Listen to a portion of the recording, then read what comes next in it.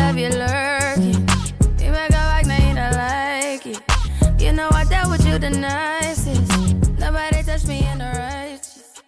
Nobody text me in the... Welcome. I would like to welcome you to episode 310 of the Unpopular Podcast. This is the man, the myth, the legend, Jalen Hunter. And here at the Unpopular Podcast, I'm not really asking you to agree with me. I'm asking you to hear me out. So the Super Bowl is tomorrow. Super Bowl is tomorrow. The big game is tomorrow. Yet, that is not where we're starting. Because, well, yes, that is the biggest news coming up. That's not the biggest news to discuss right now. You know, we talk a lot on this podcast about the difference between stars and superstars. There are a lot of stars in the NBA. There are very few superstars. And you can just tell a superstar. Like, you know Giannis Antetokounmpo is a superstar. You know Steph Curry is a superstar. You know LeBron James is a superstar. It's clear that they're superstars. Kevin Durant is also a superstar. And with the trade deadline coming and going now, this was probably one of the most active trade deadlines we've seen in years, and that is because it started with Kevin Durant. Now, there are some players that if they move cities, if they move teams, it doesn't make much of a dent. And that's no offense to them, but I'm not going to say no names, but there are just some players that they could move, and while yes, it's important to the team, it doesn't make shockwaves. It doesn't reverberate throughout the entire league. But when a superstar changes teams, everything changes. For instance, now of course this is a long, drawn out tease, I think you can say, but I'm getting somewhere. You remember in 2010? When LeBron James had the decision and everything, and how that changed the landscape of the NBA at that point. Or we can even look a little further when Kevin Garnett and Ray Allen decided to go to Boston. Or if you want to talk about Kevin Durant, which we are talking about, when Kevin Durant decided to go to Golden State. You see, big moves like that don't just affect two teams. They just don't affect the team that the player was on and the team that they're leaving. No, it affects the league. And of course it starts, and where we're getting to is Kevin Durant was traded at the trade deadline to the Phoenix Suns. Now, this is a loaded topic, and I'm going to this might be a longer episode because I need to effectively break down how this changes the league and how this, think of it like a puddle, like when you drop water in the weight, like this is going to change the landscape of the league. You see, of course, when you look on paper or when you look at the surface, Kevin Durant leaves one team, the Brooklyn Nets, and he goes to the Phoenix Suns. Now, when you look at the Phoenix Suns, you still have Devin Booker. You still have Chris Paul. They didn't have to give up DeAndre Ayton. You still have Torrey Craig. So you have a team that on paper should be the best team, not only in the West, but in the league. Because, you have a star/superstar in Devin Booker. You have a superstar in KD. You still have a great point guard and an all-time point guard and a future Hall of Fame. Hell, you have 3 future Hall of Famers pretty much on one team. This changes the way that we look at the Phoenix Suns now. The Phoenix Suns, we were thinking this entire year, their window was pretty much closed. We know what happened with DeAndre Ayton and Monty Williams, and how their relationship has kind of been sour for a minute. We also were talking about how DeAndre Ayton pretty much needs to leave the team because his energy is kind of affecting the morale of the team. But now when you look at this Phoenix Suns and you have Kevin Durant, you have a seismic player like this, that just is like, now that you go from window might be closing to championship or bust. If the Phoenix Suns do not win the championship, at least this year, it is a massive failure. Now, not saying they can't win moving forward, but Chris Paul will be getting older. You don't know what's going to happen with DeAndre Ayton. This is the year. That's one thing that a superstar does for you. The outlook of your team changes drastically. Hell, you can put Kevin Durant on the Wizards and their trajectory looks completely different. Not saying that they would be championship or bust, but you pair a Kevin Durant with a Bradley Beal, with a Kyle Kuzma, like that should get you at least a solid playoff run. So you pair Kevin Durant with Chris Paul and Devin Booker and DeAndre Ayton and the pieces that they have, it has to be a championship or bust. Now, I will say this. I will acknowledge that kind of like we saw with Rudy Gobert back in the offseason, the Phoenix Suns had to trade a haul for Kevin Durant. You know, you give up Mikal Bridges, which is their best which was their best defender. Cam Johnson. You give up what 1, 2, 3, 4, 5 first round picks and 2 second round picks. Golly.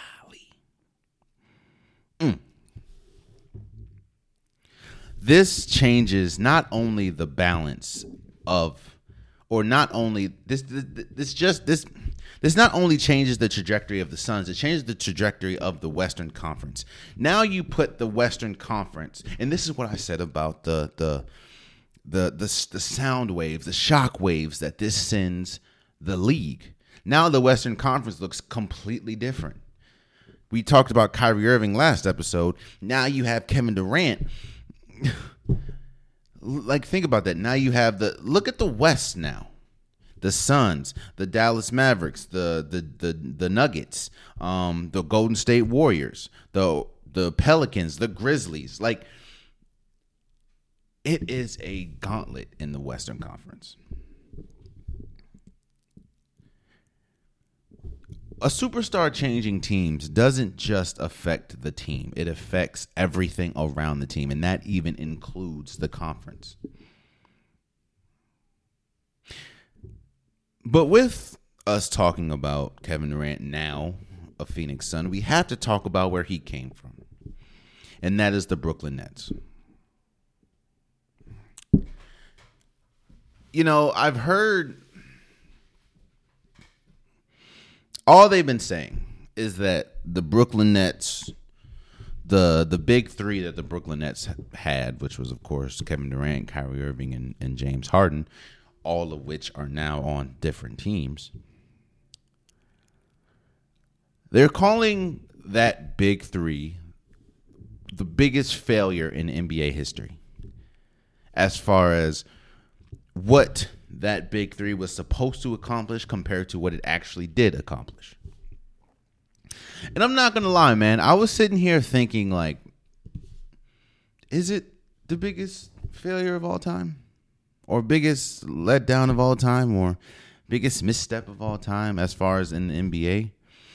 And then I got to thinking, man, like, what about the Lakers when they had Steve Nash, Kobe Bryant, Dwight Howard, Pau Gasol? And I said, Steve Nash was older. Steve Nash wasn't in his prime anymore. Dwight Howard had back issues. Kobe Bryant got hurt a couple times that season. So no, while yes, that was a letdown that it didn't matriculate into anything big, it didn't, to me, reach the level of the Brooklyn Nets. Then I think about the Brooklyn Nets when they had, Deron Williams, they had Paul Pierce, they had Kevin Garnett. But then I think, Kevin Garnett was well out of his prime, as well as Paul Pierce. Deron Williams was pretty good, but he wasn't the New Jersey Nets, Deron Williams. So And a lot of people, even when that trade happened, they thought that it was a bad trade because of just how much the Brooklyn Nets gave up. So I'm not going to put that on the same level. Then I think about the Lakers when they had Shaq, Kobe, Gary Payton, the mailman, Karl Malone. But then I think, well, Karl Malone was out of his prime, clearly, as well as Gary Payton. So no. So I think it's justified in saying that this is the biggest failure to launch as far as a big three in NBA history. And let me explain why.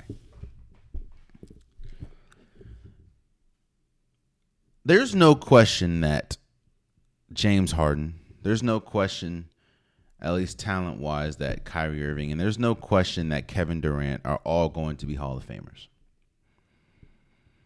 Yes, people can try to talk about Kyrie's name and try to throw a lot of stuff that really doesn't matter on Kyrie when we talk about the Hall of Fame. But Kyrie is a Hall of Famer. You can't talk about the history of basketball and not mention Kyrie Irving's name. He is a Hall of Famer. So you have 3 Hall of Famers, right? 3 Hall of Famers that are still in their prime. James Harden, well, yes, a lot of people didn't like how he forced his way out of Houston, but James Harden was still in his prime. Kevin Durant was still in his prime. Kyrie Irving was still in his prime. And to have that the nucleus that they had, to only play 16 games together with all 3 is a massive failure. Again, when it happened, there was a lot of people saying defense matters on a team, right? But when you have firepower that potent, you have 3 players that can give you 50 on any given night. I mean,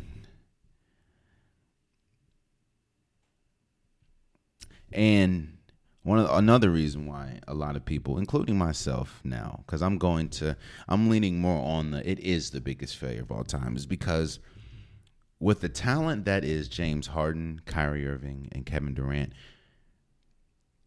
I would understand if they went to 1 or 2 NBA finals and lost. They only won 1 playoff series. 1 together. Now, you can look at the injuries. You can look at the KD injuries. You can look at everything that's surrounding Kyrie Irving.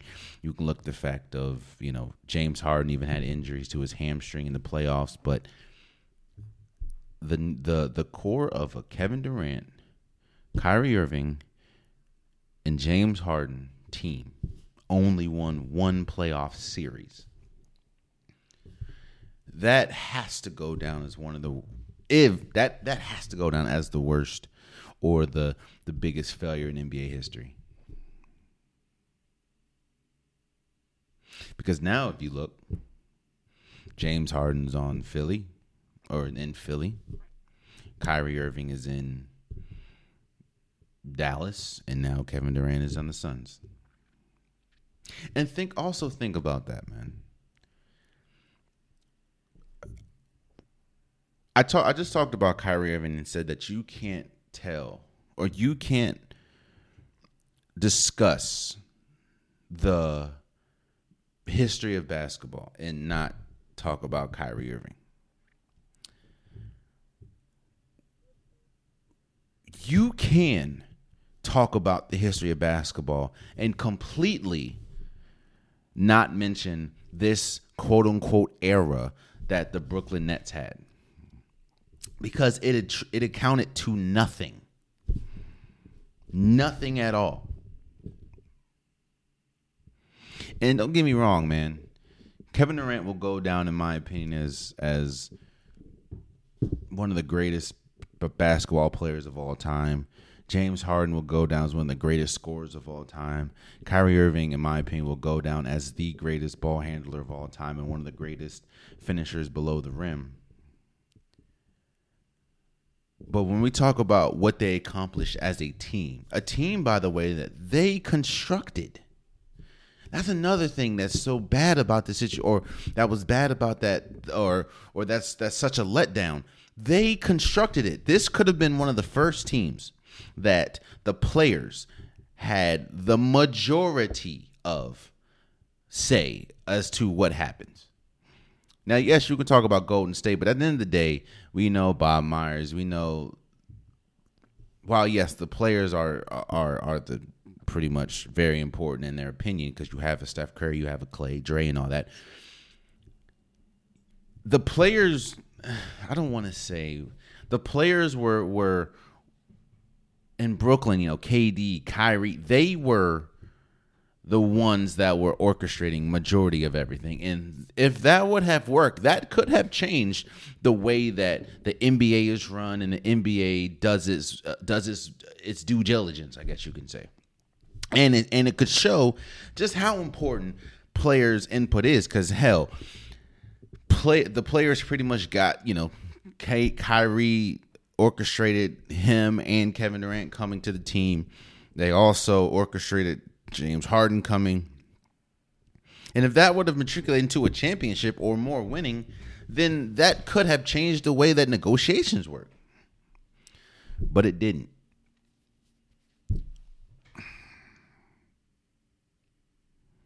It didn't.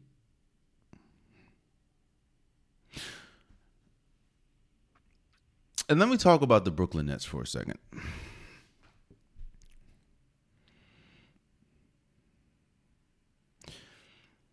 The Brooklyn Nets, even with Kevin Durant and Kyrie Irving, always played second and have always played second fiddle to, of course, the New York Knicks when we talk about popularity of New York, popularity of the NBA. Just, it was always the quote unquote little brother or whatever of the New York Knicks.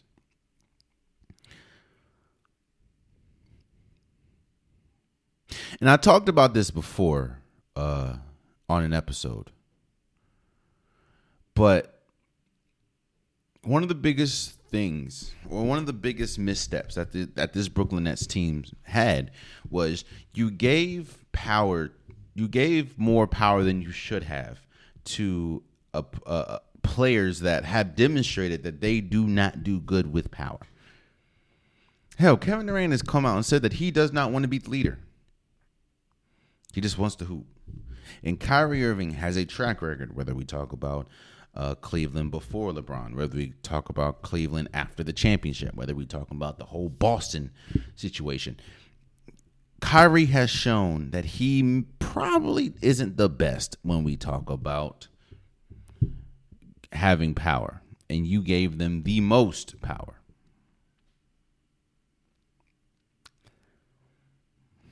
So I look at this trade, man. You give up Kevin Durant, you give up TJ Warren, you get Mikal Bridges, you get Cam Johnson, Juan Paulo, whatever his name is. I apologize for messing you up, and all those draft picks. Essentially sending your team into an instant rebuild. Now, it'll be different if you got a star for a star, right? But you didn't. You got Mikal Bridges is a good piece, but he's not a star. Cam Johnson's a good shooter, even though he struggled this year, but he's not a star. Oh, and don't get me started on the Ben Simmons situation. So you get all this, and you had Kevin Durant. You had Kyrie. You had James Harden. You have Ben Simmons. But what has that? What do you have to show for it? Nothing. Again, you can completely just skip. If we're talking about the history of basketball, you can just skip this Brooklyn Nets moment. So Kevin Durant is a son. Oh, another thing.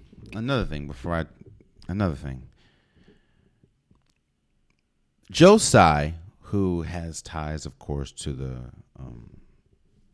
San Antonio Spurs and the success that the Spurs had.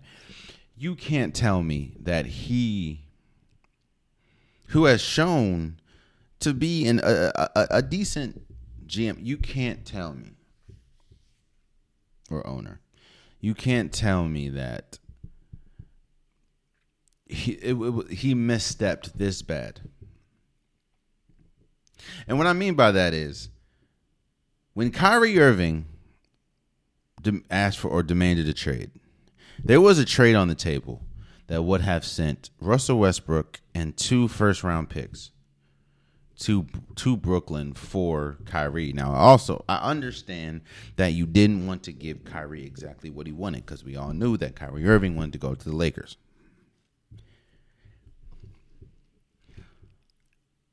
But I have to think that they had no indication that Kevin Durant was expecting to leave. And I say that because if you're losing 2 stars, you want to put yourself in the best position moving forward. Now, yes, you're going to be bad now, especially when we talk about rebuild. But when you lose 2 stars, you are going into an instant rebuild. When you lose a Kevin Durant, when you lose a Kyrie Irving, you are going into a rebuild.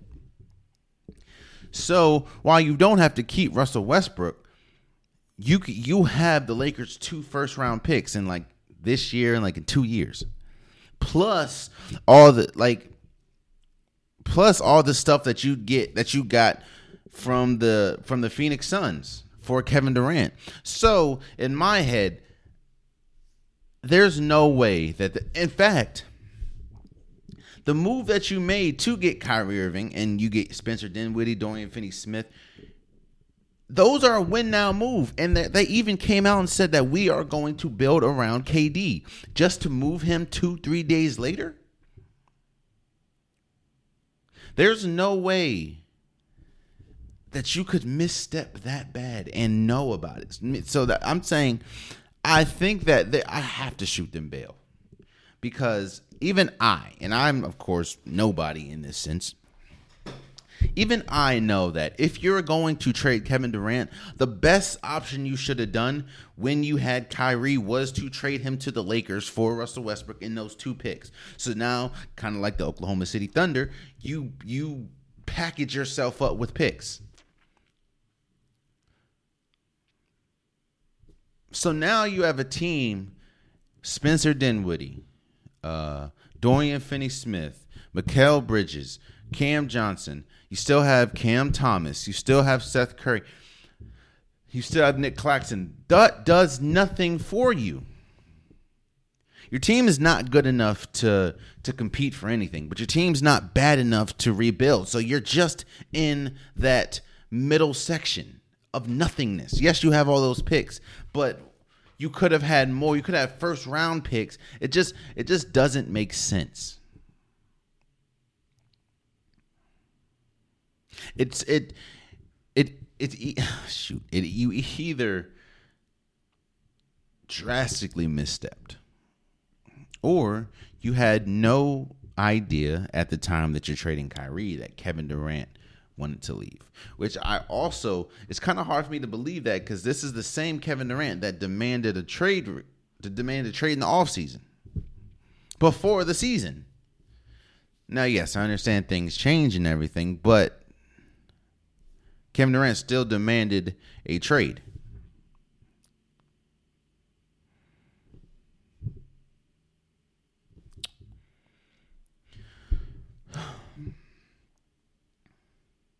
So again, Kevin Durant is a son, and I think that this makes the Suns, at least, it has to make them the favorite. The West is already wide open. I'm not going to go as far as say favorite in the NBA Finals. I'm just going to say a favorite in the West.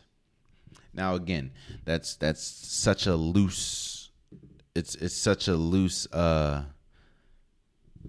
statement because you have so many good teams in the West. You have the Denver Nuggets. You have the Golden State Warriors. Maybe the Clippers will get themselves together. You have the Kings that are surprisingly good this year. Dallas Mavericks, Grizzlies, Pelicans. See what the Lakers after they made some moves. So I feel I'm not going to go as far as saying that you have to. If they don't win a championship this year, it's a failure. But if they don't make it, it is a failure. And I also hear people say, this is Kevin Durant's MO at this point. As far as playing on a team with a future Hall of Famer. I mean, when he was with OKC, he had 2 Hall of Famers, at least one. I mean, he had Kevin Durant. I mean, you had what the hell? You had James Harden. You had Russell Westbrook. Then you went to Golden State. We know what they had. Then you went to Brooklyn with Kyrie. Of course, James Harden went there. And now you're playing on a team with Chris Paul and Devin Booker. And honestly, man, I'm not as I don't look at Kevin Durant as aggressively as other people do as far as the decisions that he made with his basketball career. I mean, you always want to play for the best team. That's just how it is. It doesn't mean you're not a competitor. It just means that you want to play with competent people on your team. And there was a report out saying that the Memphis Grizzlies were going to trade like every pick that they had for Kevin Durant. That would have been interesting as well. In fact, I think if the Memphis Grizzlies got Kevin Durant, they probably would be in a better spot than Kevin Durant going on the Suns, because you have John Morant, you have Triple J, you have the piece that they had, Dylan Brooks, But Kevin Durant is the Sun. And I think this has to vault them to the top of the Western Conference, in my opinion. So we'll see how it goes. And for the Brooklyn Nets now, I mean, hold on. Let me just tell you. Let me just talk about who's on this roster. Let me just say this roster. Royce O'Neal, Edmund Sumner, David Duke Jr., Patty Mills, Drew Smith, Ben Simmons, Deron Sharp, Utah Wadabe. I apologize for messing your name up. Joe Harris, Cam Johnson, Cam Thomas, Mikal Bridges, Seth Curry, Dorian Finney-Smith, Spencer Dinwiddie, Nick Claxton. Let me ask you, what are you doing with that team? That's another reason why I was so shocked that it felt like the Brooklyn Nets stopped making trades after the Kevin Durant trade. You have a whole bunch of wings now. Like, what are you doing? I just don't know the direction. I know you're now instantly in a rebuild, but I just don't know the direction that the Brooklyn Nets are going. And when you're, in my opinion, if you're going to trade a star like Kyrie Irving, like Kevin Durant, or both of them, you have to know what step B, C, D, E is going to be. And it doesn't seem like they know at this point, because they didn't make any more moves. Well, they did get Jay Crowder, and then sent Jay Crowder to the Bucks for more picks. Like 5 picks, but it's just like, what are you doing? I don't know, but I am interested to see.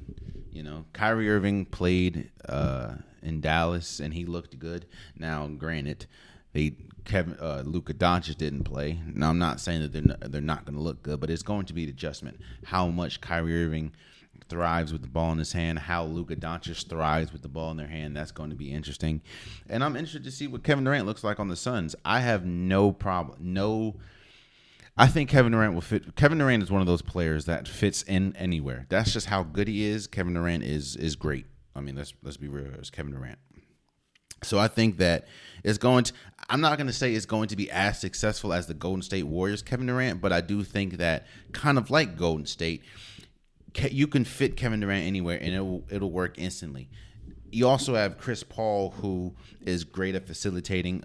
He's a future Hall of Famer, and you have Devin Booker, who Devin Booker has played with Kevin Durant on Team USA, so they can play off each other. I'm interested to see how it goes. So now,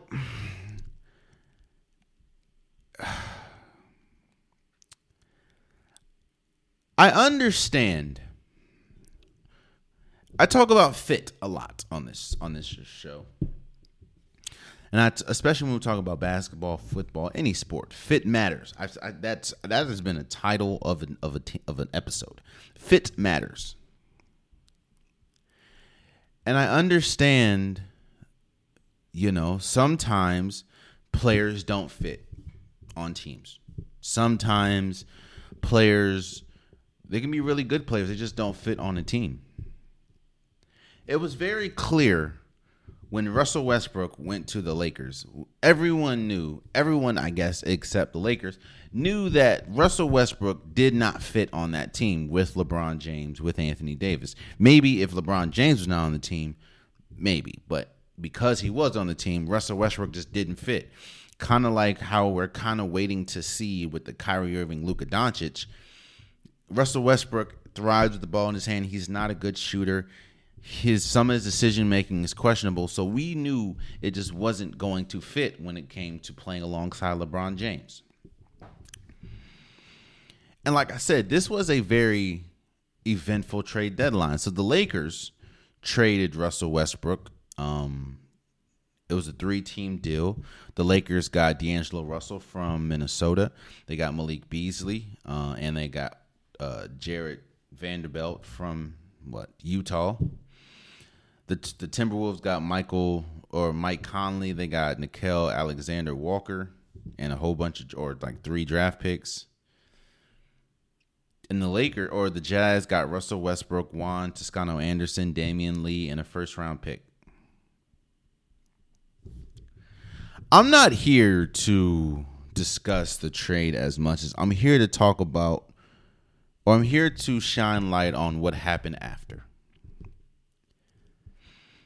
We've heard rumblings about, just the fit of Russell Westbrook not fitting with the Lakers. But one thing that we never heard it with OKC. We never heard it in Houston. We never heard it in Washington. Is Russell Westbrook's character be challenged?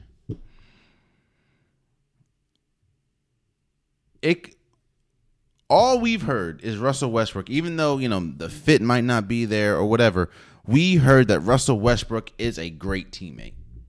You heard that from people like Paul George. Hell, Kevin Durant was tired of the style of which Westbrook played, like how he played on the court. But Kevin Durant has done nothing but rave about how good of a person that Russell Westbrook is off the court. You heard about in Houston, James Harden. James Harden said Russell Westbrook's a good dude, even though the play style didn't work together. You heard they're a good dude. And the Wizards, Bradley Beal, all his teammates have said that Russell Westbrook is a good player or a good person. Maybe the play style might not suit them, but the person is good. And that's another thing. I don't like how, I know this is a business. The NBA sports is a business. But when you start attacking somebody personally, that's when I think that a lot of times it goes too far. And that's where I think the Lakers did. That's where I think. That is what I think the Lakers did with Russell Westbrook. Again, I understand that he may have had heated discussions with Darvin Ham or some of the players. But when you're saying that the locker room was toxic because of Russell Westbrook, when you're describing him as a vampire or sucking the life out of the team, that's when I have to chill out. That's when I have to be like, hold on now. again, I understand Russell Westbrook didn't fit with the Lakers, didn't fit with LeBron James, but I feel like Russell Westbrook is being the in fact, give me a second. I feel like Russell Westbrook has become the scapegoat for this team and for the shortcomings of this team. Let me tell you some of the people Russell Westbrook played alongside. Or let me say that. Let me tell you some of the people that the Lakers has been playing alongside LeBron James. Lonnie Walker IV, Dennis Schroeder, Austin Reeves, Wayne Gabriel, Max Christie, Troy Brown Jr., who didn't work in Washington nor Chicago, Thomas Bryant. You know what all those players have in common? They're mid-level exception players. They're players that you can get on the mid-level exception market. Hold on, let me see something. 2019 Los Angeles Lakers roster.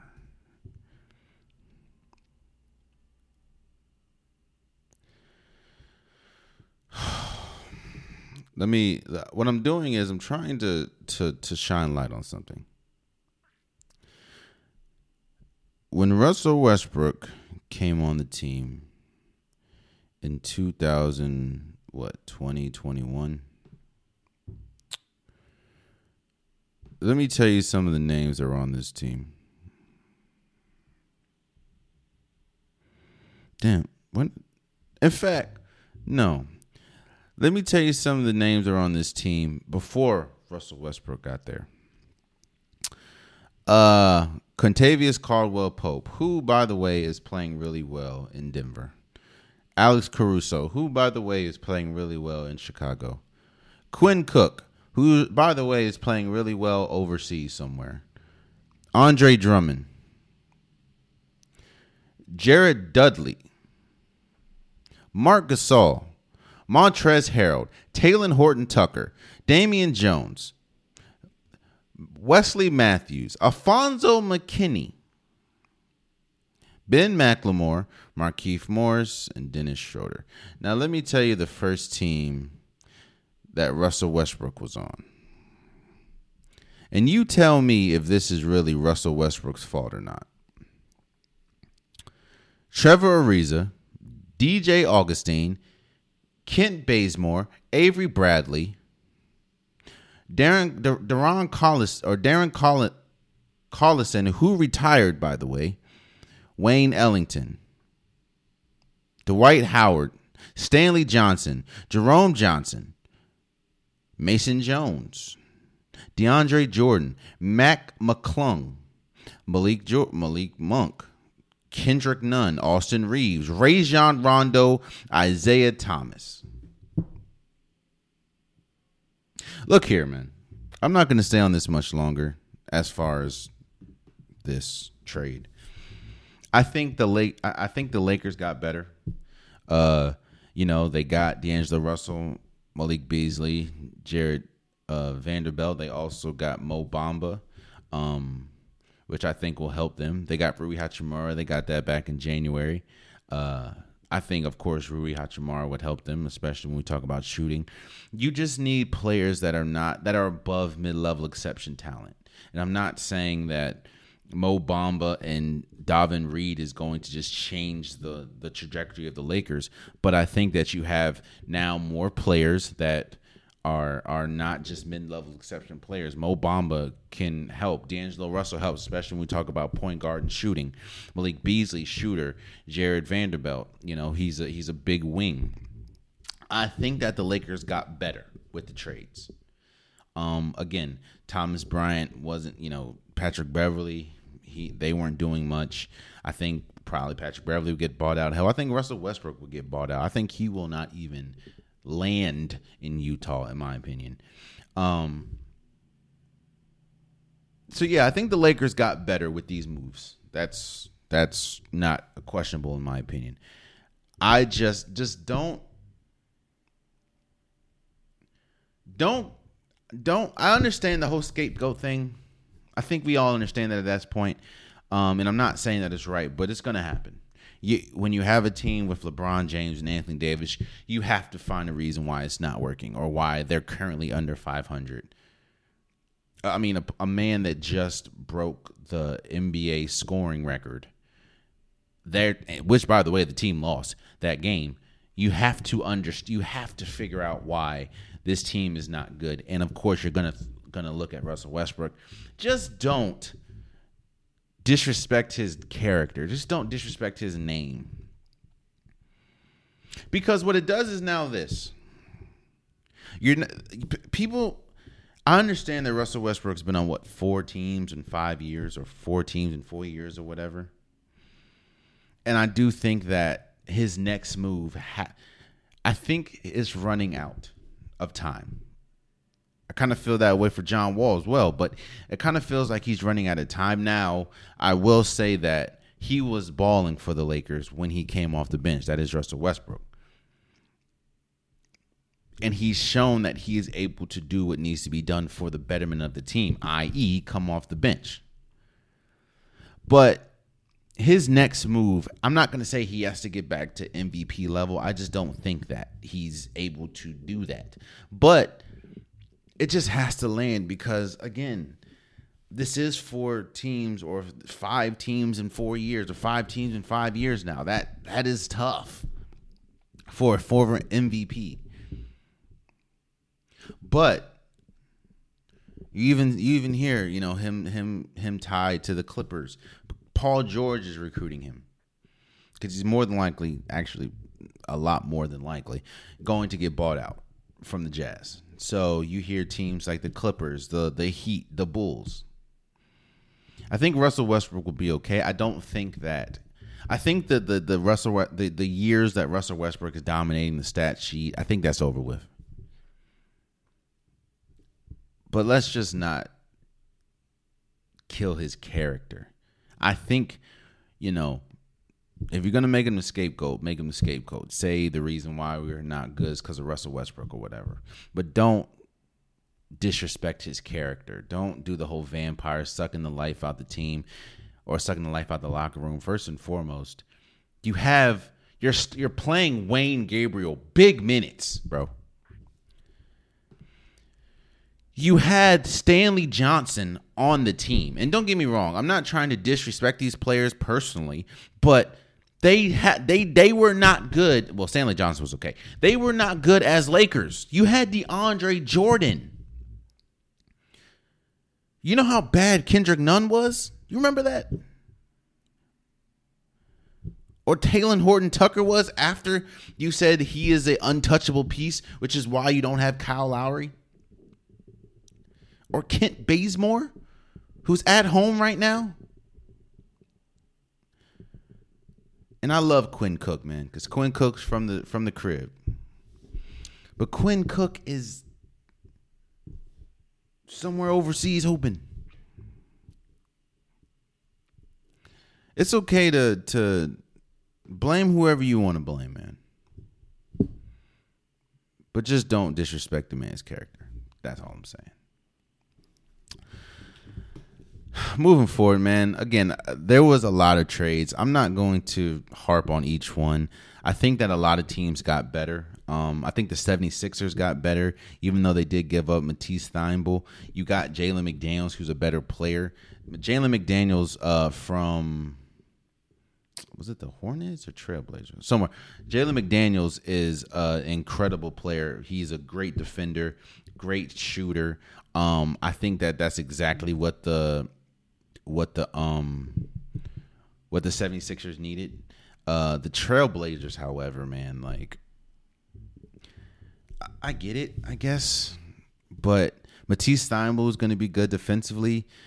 Cam Reddish, I think, is a really good piece as far as a spark coming off the bench. Ryan Arcidiacono, I guess, but you give up Josh Hart. It's just yet another trade deadline where you didn't get drastically better. And when you have somebody as good as Damian Lillard, it's like, what is this going to do? I understand you have, Nurkic. I understand you have Grant, but okay, Matisse Thybulle wasn't working for a team that needed him.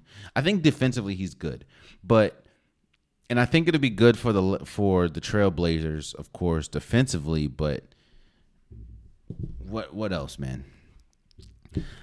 Oh, I mean, the Clippers got a lot better in my opinion. The Clippers got Eric Gordon.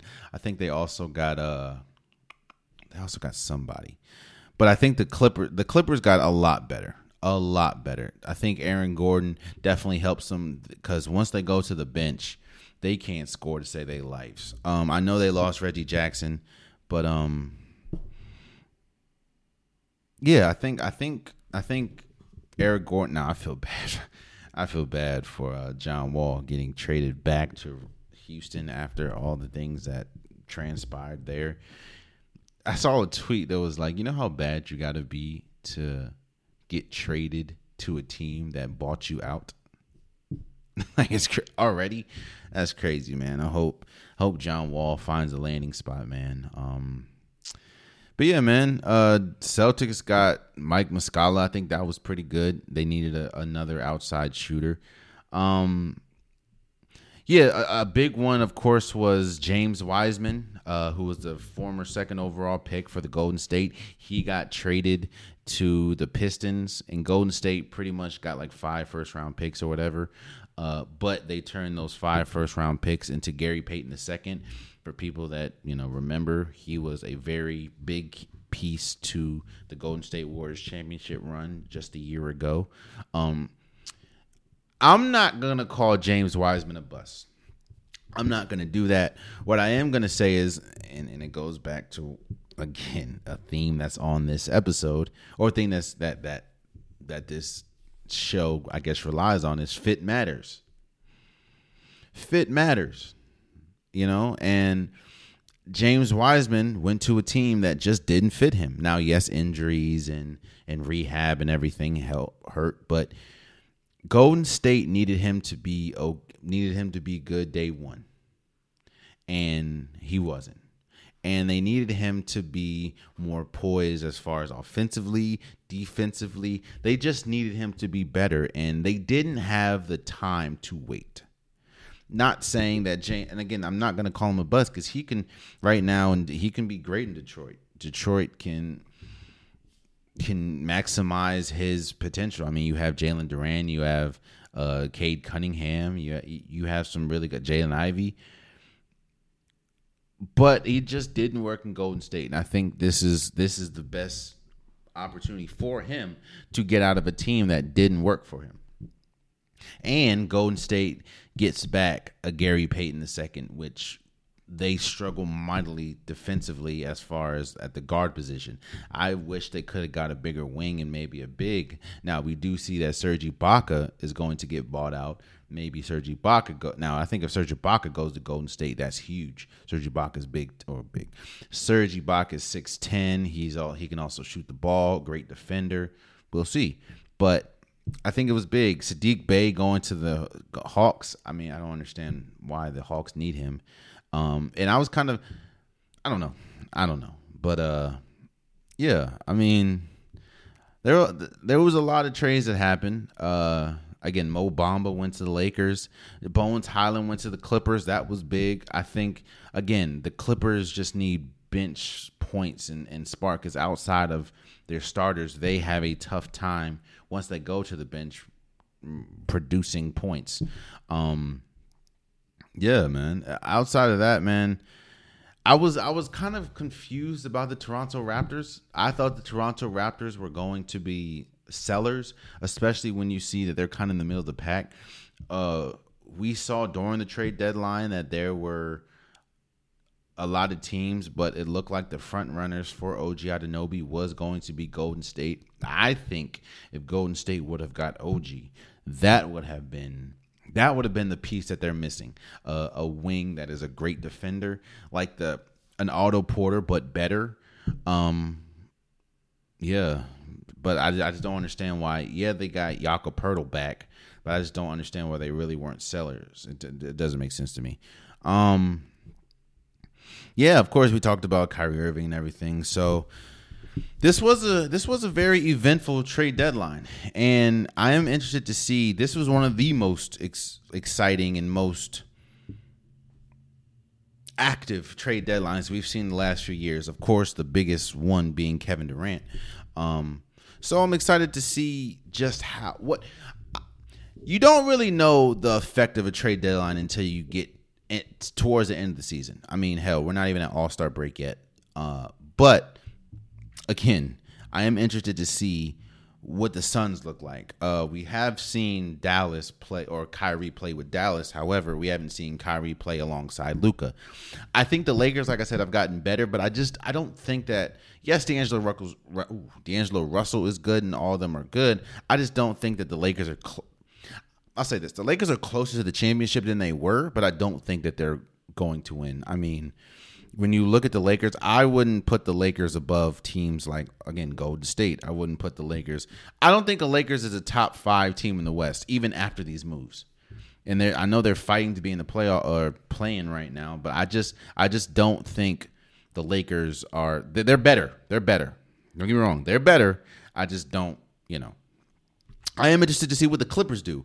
I think the Clippers are kind of front runners to get Russell Westbrook after Russell Westbrook gets bought out. The Clippers do not have a point guard on their team, like a reliable point guard. Yes, you have Bones Highlands, but they don't have a reliable point guard. I am interested to see if Russell Westbrook does go to the Clippers after getting bought out. Hell, maybe look at Patrick Beverley going back to the Clippers. I don't know, but I'm interested to see what they look like if they get Russell Westbrook with Kawhi Leonard, with Paul George. And, of course, we know Paul George did play with Russell Westbrook in OKC. So, again, man, very, very busy trade deadline. And I'm excited to see what the league looks like towards the end of the season. So, and actually moving forward even after the season. So, finally, we are here. The Super Bowl is tomorrow.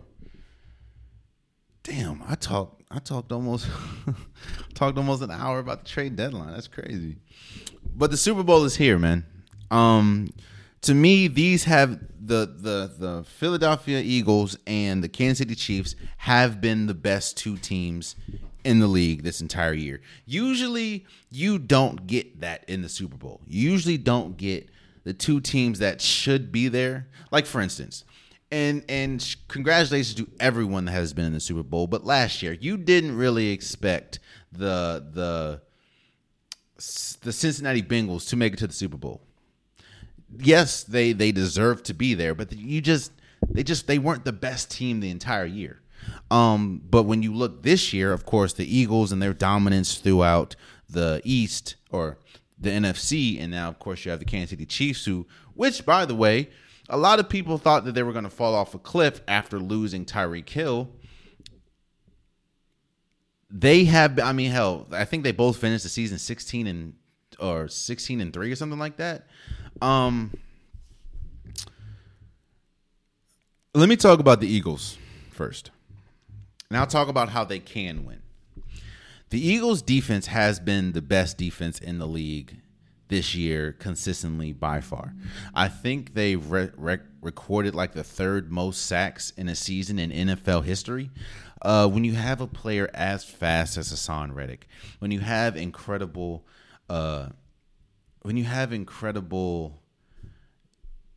defenders like Slay, you have Fletcher Cox and his size. It's going to the Eagles. The Eagles are good, man. Now I know that's like a duh, but the Eagles are tough. And then of course the offensive line, when you have Jordan Davis, when you have Lane Johnson, who is a future Hall of Famer, when you have Jason Kelce, who arguably is the greatest center in NFL history. I mean, C.J. Gardner-Johnson on the defensive side of the ball. You still have Ndamukong Suh. You have Nakobe Dean, Robert. Like, come on now. When we talk about teams, this is the best team on paper. This has been the best team all season, but even in the Super Bowl against the Kansas City Chiefs, when you line up the best 10 players for both teams, right? The Philadelphia Eagles have more players in that top 10 than the Kansas City Chiefs do. Now, I'm not saying that, the top of that 10 are the Philadelphia Eagles, but they have more players. Like I said, Jason Kelce would probably fall on that list. A.J. Brown probably would fall on that list. Hassan Reddick, Lane Johnson, Jalen Hurts, the quarterback. They just have pieces. And their run game, as well as their defense, has been solid to damn near Hall of Fame worthy this entire year. Nick Sirianni, which again I was drastically wrong about when he came in with that awkward press conference, and I just didn't think it was going to work even after the first year. I was also wrong about Jalen Hurts. Again, they talk about Jalen Hurts comes from greatness. I remember Jalen Hurts getting benched in the national championship, not because he was injured, because he wasn't playing well. I remember he was really good in Oklahoma, but he just didn't matriculate, like they didn't win anything. And I also remember what Jalen Hurts looked like his first year or two in the NFL.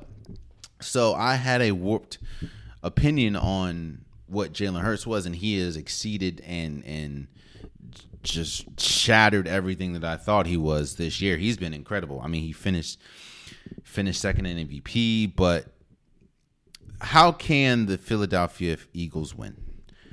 If you lean on that defense that is incredible and that shut down the offense that is the 49ers, if that defense, which again, Hassan Reddick, who is one of the fastest defenders in the league, if he is able to get past the Chiefs offensive line, if he's able to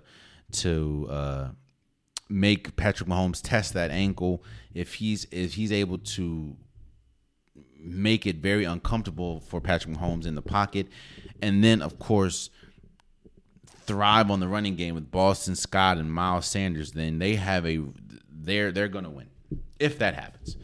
Because again, this team is built to be the best team in the league. This has been the best team by far, as far as if you look at paper, the talent on this team. They have been the best team. I mean, they got James Bradbury from the Giants. That was the Giants' best, almost one of their best defenders. That's how they can win. Not to mention Jalen Hurts. He's able to use his legs. He's able to throw. Of course, he's able to throw as a quarterback. But Jalen Hurts' his decision making is also exceptional, or has been exceptional this year. So if they play the brand of football that they have been playing this entire year, they're going to win. Now, yes, there have been some hiccups. Of course, Jalen Hurts did get hurt, and Gardner Minshew had to come in.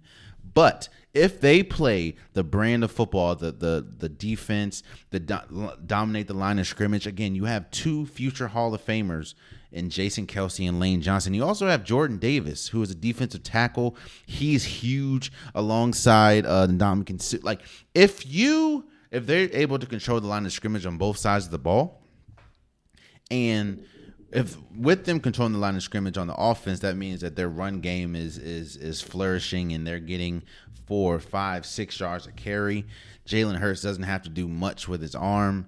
And of course, the defense is smothering like it's been all year. They're going to win. Now, how can they lose? First and foremost, I don't think Jalen Hurts is completely healthy when we talk about his shoulder. Yes, they destroyed the Giants. Yes, they destroyed they beat the 49ers handedly. It wasn't because Jalen Hurts looked incredible. Jalen Hurts, I don't know if it's. I know that he did injure his shoulder. He hasn't been right since. And while yes, the Eagles as a whole looked really good against the 49ers in the NFC Championship, Jalen Hurts did not look good at all. He did not look good at all. Now again, and also, I understand, how good the Eagles are, and they've been good this entire year. I get that, and I'm not disrespecting the Eagles, but when you look at the type of quarterbacks they've been playing, they played Jared Goff, they played Kirk Cousins, they played Carson Wentz, they played Trevor Lawrence, they played Kyler Murray, they played Dak Prescott, who lead the league in interceptions, they played Kenny Pickett, Darius Mills, Taylor Heineke. He did beat him. Shouts out. They also played whoever the hell the coach, Matt Ryan. They played Aaron Rodgers. Yeah. They played Ryan Tannehill, Daniel Jones, Justin Fields, Dak Prescott. Lost to Dak Prescott. They played the Saints and Andy Dalton. What I'm saying is this. Let's just forget all that. Let's look at the divisional round. Let's look at the playoffs. The Eagles have played Daniel Jones and Brock Purdy and James Johnson and Christian McCaffrey at the quarterback position. Neither one of them, in fact, none of the names I just said are in the same stratosphere of Patrick Mahomes. They're going to get a different level of they're about to see a different level of quarterback that they have not seen all year. In fact, the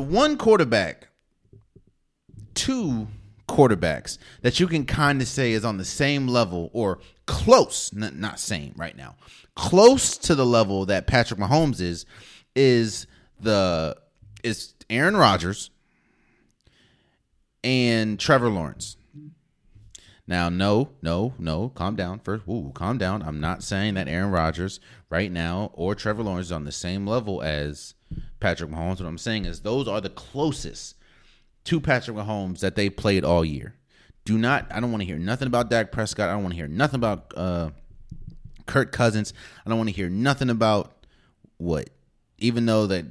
want to hear nothing about Daniel Jones. Even though Daniel Jones was good, I don't want to hear nothing about that.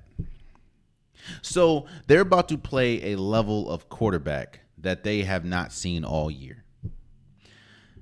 Also, and we saw this against the 49ers. While, yes, they handedly beat the 49ers, the 49ers they struggled a lot defensively as far as the back end of the 49ers. It was just running the ball.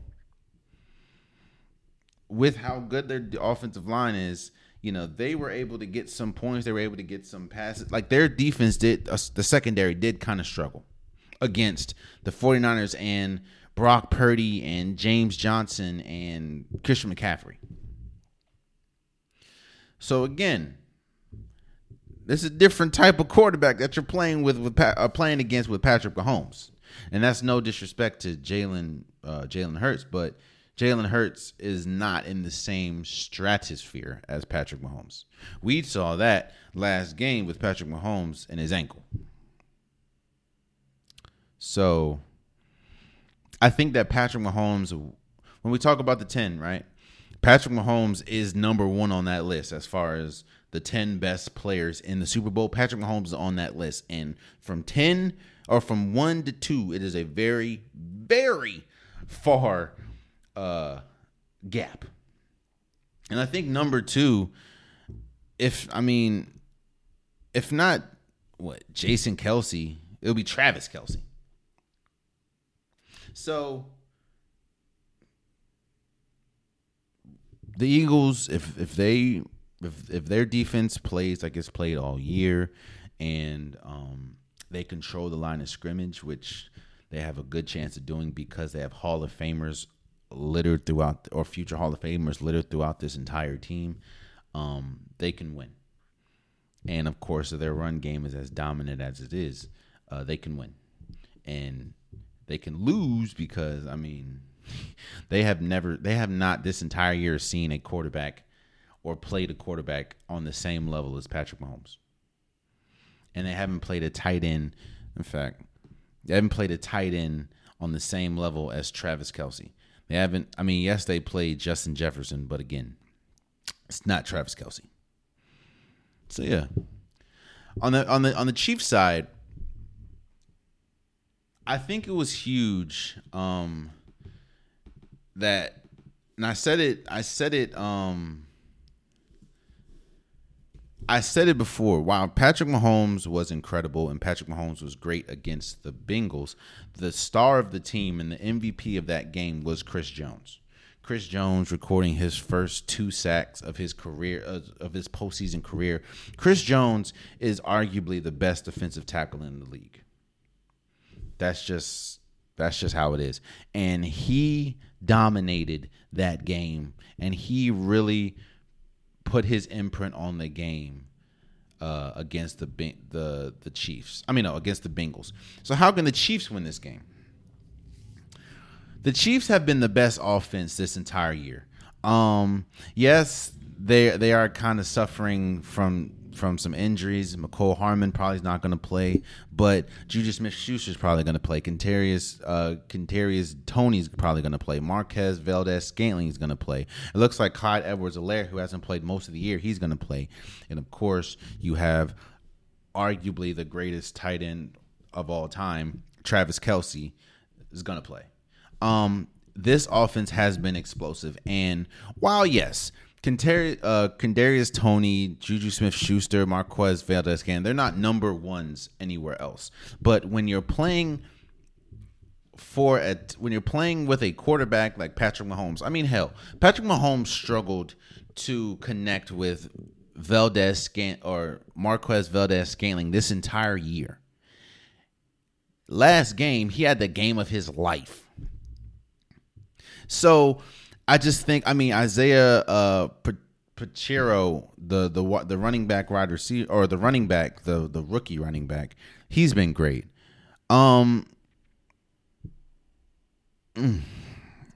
This offense is explosive. This offense is this offense is great, and this offense, especially being led by Patrick Mahomes, can beat anybody and has been the number one offense all year. Also, defensively, while their secondary still has questions, their front has been good. I mean, again, Willie Gay Jr., Chris Jones has been good. Carlos Dunlap was really good. While I don't think that their defense clearly is on the same level as the Eagles' defense, I think that the game within the game is going to be the defensive line of the Kansas City Chiefs going against the offensive line of the Philadelphia Eagles. Again, I just mentioned you have Lane Johnson, who hasn't given up a sack in like 3 years. If you don't believe me, look it up. Lane Johnson has not given up a sack in 3 years. You also have Jason Kelce, the center, who, again, is arguably the greatest center of all time. Surely the best center today. So, of course, the offensive line that is the Eagles is not the same offensive line that's the Cincinnati Bengals. But if Chris Jones can have a day like he had against the Bengals, Willie Gay, again, we have to see about Snead. Snead, he's in concussion protocol. That's going to be huge. I feel they need Snead. Again, man, Frank Clark, Carlos Dunlap, I think that is going to be with the game within the game. If they're able to get to Jalen Hurts and really not only get to Jalen Hurts, but shut down or slow down the running game and make Jalen Hurts have to pass the ball. While yes, Devontae Smith and A.J. Brown are great.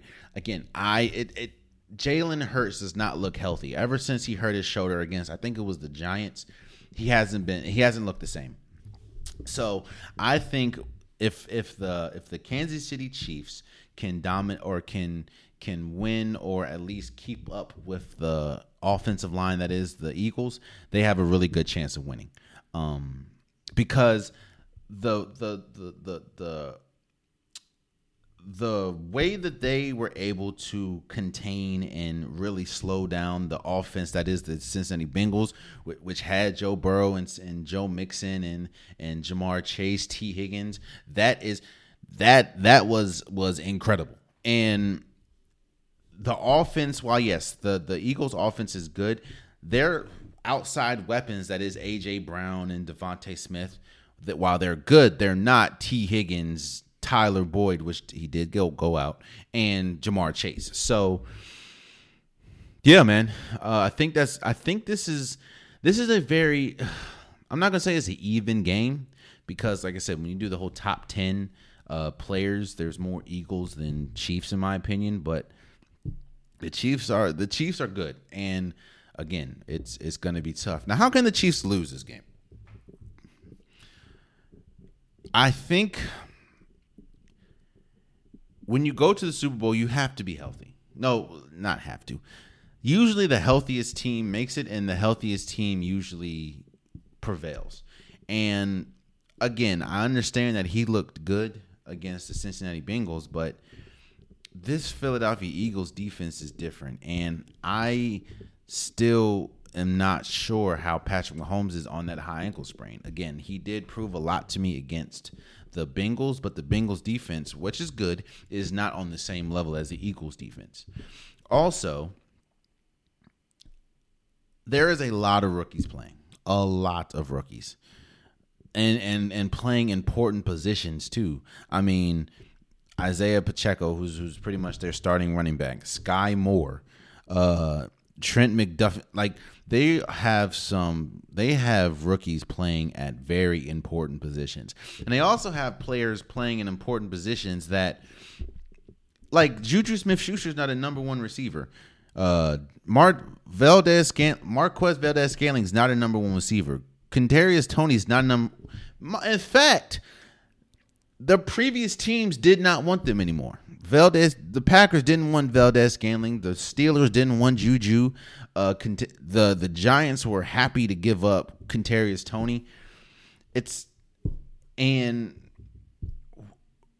all their greatness or the talent of the wide receivers are definitely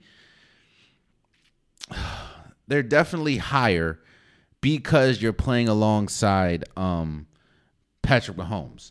But how does that look when, of course, Patrick Mahomes is what happens if they slow down Patrick Mahomes is what I'm saying. So we'll see. What is my prediction? Who do I have winning the Super Bowl? To me, this is a head versus heart situation because my heart is going with the Kansas City Chiefs. I mean, you're going with Patrick Mahomes. We know how great Patrick Mahomes is. You have Travis Kelce. They have been the number one offense all year. That's my heart. And of course, you're talking about a team that's been there before. While yes, there have been players like Lane Johnson and Ndamukong Suh and Jason Kelce who have all been and won a Super Bowl. Some of the most, Jalen Hurts has never been to a Super Bowl. So A.J. Brown, Devontae Smith, they've never been to a Super Bowl. So Darius Slay, he did win actually, yeah. But my heart is picking the Kansas City Chiefs. My head is picking the Eagles. I mean, they're the best. They're the better team. That's not really debatable at this point. When you look at how good the Eagles have been all year, they are the better team. And you look at how many players. I mean, I didn't even mention Dallas Goedert. I didn't even mention, players like Brandon Graham. I didn't even mention players like Zach Pascal. It's this is a team. Josh Sweat, like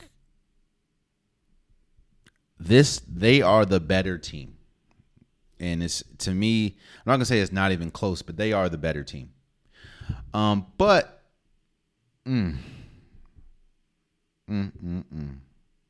Oh, and shouts out that I forgot to mention it this episode at least. This is the first Super Bowl in NFL history that had 2 black quarterbacks. You know, Black History Month, power. You know, Black Power. I love to see black people succeeding in all facets of life. Damn, I'm gonna go with the Kansas City Chiefs. I'm gonna go with the Kansas City Chiefs because of Patrick Mahomes. I'm gonna ride that Patrick Mahomes train until, because again, this is his second or third Super Bowl he's been to. Third, meaning he's been there he knows what it is, and this could be his second Super Bowl win. And I think Travis Kelce's been to multiple Super Bowls. Of course, Jason Kelce has, and some of the people on the Eagles. But I'm gonna go with the better quarterback. And while yes, the Philadelphia defense is good, you still have Orlando Brown Jr., who is one of the best offensive linemen in the league. You still have was it Joe Thuney? Right? Joe Thuney, who is also another great, I think also one of the best offensive linemen in the league as well.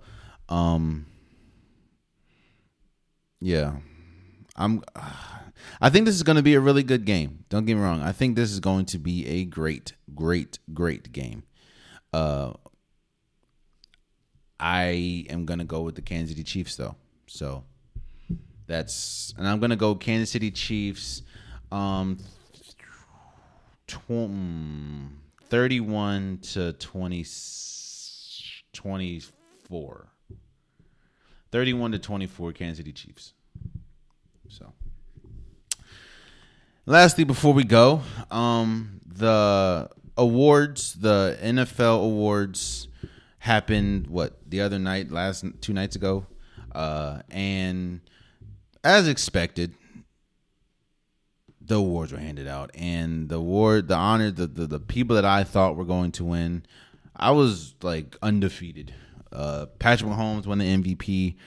Justin Jefferson, Offensive Player of the Year. Nick Bosa, Defensive Player of the Year. Brian Daboll, Coach of the Year. I thought that was going to be a competitive race between Brian Daboll and somebody like Nick Sirianni or Doug Peterson, but Brian, I understand. Comeback Player of the Year, I said it was going to be Geno Smith. Rookie of the Year, Garrett Wilson. Sauce Gardner, I think that's the first time in a while that the Offensive Rookie of the Year and Defensive Rookie of the Year were on the same team. Again, Geno Smith, Comeback Player of the Year. It was either going to be him or Saquon Barkley. DeMeco Ryans is Assistant Coach of the Year. I mean, hell, DeMeco Ryans just got a head coaching job at the Houston Texans, so he was going to get it. I was surprised that the Walter Payton Man of the Year was Dak Prescott, but hey, shouts out to you. Again, everyone that I felt should have and that was going to win awards, they did. And yeah, man, that I think Justin Jefferson had Catch of the Year, which understandably so. I mean, did you see the catch that he had against the Bills? I even said that was probably one of the greatest catches of all time, if not the greatest catch of all time. So, yeah, man, the awards went exactly how I thought they would go. And congratulations to everyone that won an award. Congratulations to everyone that was nominated. Definitely deserving. So, and there you have it, man. That has been today's episode of the Unpopular Podcast, and I truly appreciate you guys. If you want an Unpopular Podcast shirt, hoodie, sweater, long sleeve joggers, the link is in the description below at multiple different colors, multiple different designs. Get your Unpopular Podcast merch today. Also, please subscribe to wherever you're listening. Please subscribe to wherever you're watching. It definitely would mean a lot to me. I'm trying to grow the podcast. I think I'm really close to 400 subscribers on YouTube. So I've been grinding for a minute, man. Wow. I appreciate you guys. So tell a friend to tell a friend to tell a friend. It definitely means a lot to me. I can't do it without you guys, and I don't do it if I didn't have you guys. So I appreciate you. Yeah. And until next time, much love. Baby, make it rain. Don't let go. go till it storms again. I pray that this will never end. My love, love, coffee, don't stop. Let me love you to the end. I feel like falling in love. Falling in love. I'm in the mood to fuck something up. Tonight I'm loving something. I need some drink in my cup. Drink it up, drink. I'm in the mood to fuck something up. I wanna go missing. I need a prescription. I wanna go higher. Can I sit on top of you? I wanna go where nobody's been. Where nobody's been. Have you ever had fun like this? We gon' fuck up the night. Black lights, spaceships fly. We unapologetic when we fuck up the night. Fuck up the night. We getting fucked up tonight. Bet you see stars. Bet you go far. Bet you elevate. Bet you meet God. 'Cause I feel like falling in love. I'm in the mood to fuck something up. We gon' fuck up the night. Busting these walls, you sexy my love. Don't miss this roll call. I need you in my love. Show up, show up. Blow up, blow up. You Mr. Nasty. Clean it up. I wanna go where nobody's been. Wanna know where you've been, where I've been. Never had fun like this. Tell me where to sit. I wanna go missing. Don't need no prescription. Can't get no higher. I'm sitting on top of you. We gon' fuck up the night. Black lights, spaceships fly. Put my body on your body, unapologetic when we fuck up the night. Fuck up the night. We're getting fucked up tonight. All night. Bet you'll see far. Bet you'll see stars. Bet you'll elevate. Bet you'll meet. You got me falling in love. Got me falling in love. I'm in the mood, don't need no one else. Hypersonic, sexy, erotic on my body. Boy, you got it. Got them dry legs while I ride it. Got me acting hella thotty. So excited, so exotic. I'm a seasoned professional. Squeeze it, don't let it go. Deal it, no self-control. I can see the love in your eyes. Boy, I know you wanna squeeze it, don't lie. Double tap when I walk by, fuck a reply. You wanna deep dive in it, and I know I full moon and not the zone that is high tide. Baby, just get in the water with it, boy, it's waist high. Ain't no need in holding back, stay with it, baby, keep on cuffing. Right there, baby, keep on busting, I'm so nasty. Yeah, you come and cuff it, baby. While I'm bustin' for you, baby. Oh, baby. Anywhere, anytime, I don't mind. For you, I'm back in the truck. Stay with it, baby, keep on cuffing. Right there, baby, keep on bustin' so nasty. But you get fucked up, I put my cup stay with it, baby, keep on cuffing. Right there, baby, keep on bustin' so nasty. Bet you'll see stars. Bet you'll go far. Bet you'll levitate. Bet you'll meet God. Whoa. We gon' fuck up the night. Spaceships fly. Baby, make it rain. Don't let go till it storms again. I pray that this will never end. My love, love, coffee, don't stop. Let me love you to the